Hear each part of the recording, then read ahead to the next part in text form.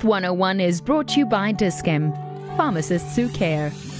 Our teeth form a very important part of our existence. They help us accomplish so many things. Without your teeth, you couldn't eat, smile confidently, or talk clearly. It therefore makes sense to take care of your child's teeth even before they appear. When your child is still a baby, start by wiping the gums twice a day with a clean, damp cloth to clear away harmful bacteria. When the teeth come in, brush them twice a day. First with an infant toothbrush and water, and later with fluoride-free toothpaste. Remember that even babies can get tooth decay. Putting a baby to bed with a bottle can harm a baby's teeth. Sugars from juice, formula or milk that stay on a baby's teeth for hours can eat away at the enamel. From about age 3, your child can use a pea-sized amount of fluoride toothpaste. You'll probably need to supervise your child until they are 7 or 8 years old to check that they brush properly and ensure that they don't swallow the toothpaste. You should also teach your child to floss at least once a day and also brush his or her tongue. Dental hygiene is not the only way to prevent tooth decay. Healthy food choices also contribute to healthy teeth and gums. Limit or avoid sugary foods, juices and candy. Offer your child plain water instead of juice or soda.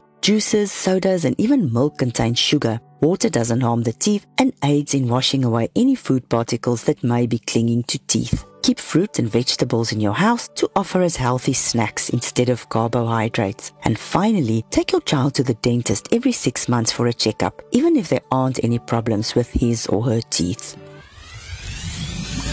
When you're not feeling hundreds, Health 101, brought to you by Dis-Chem, pharmacists who care.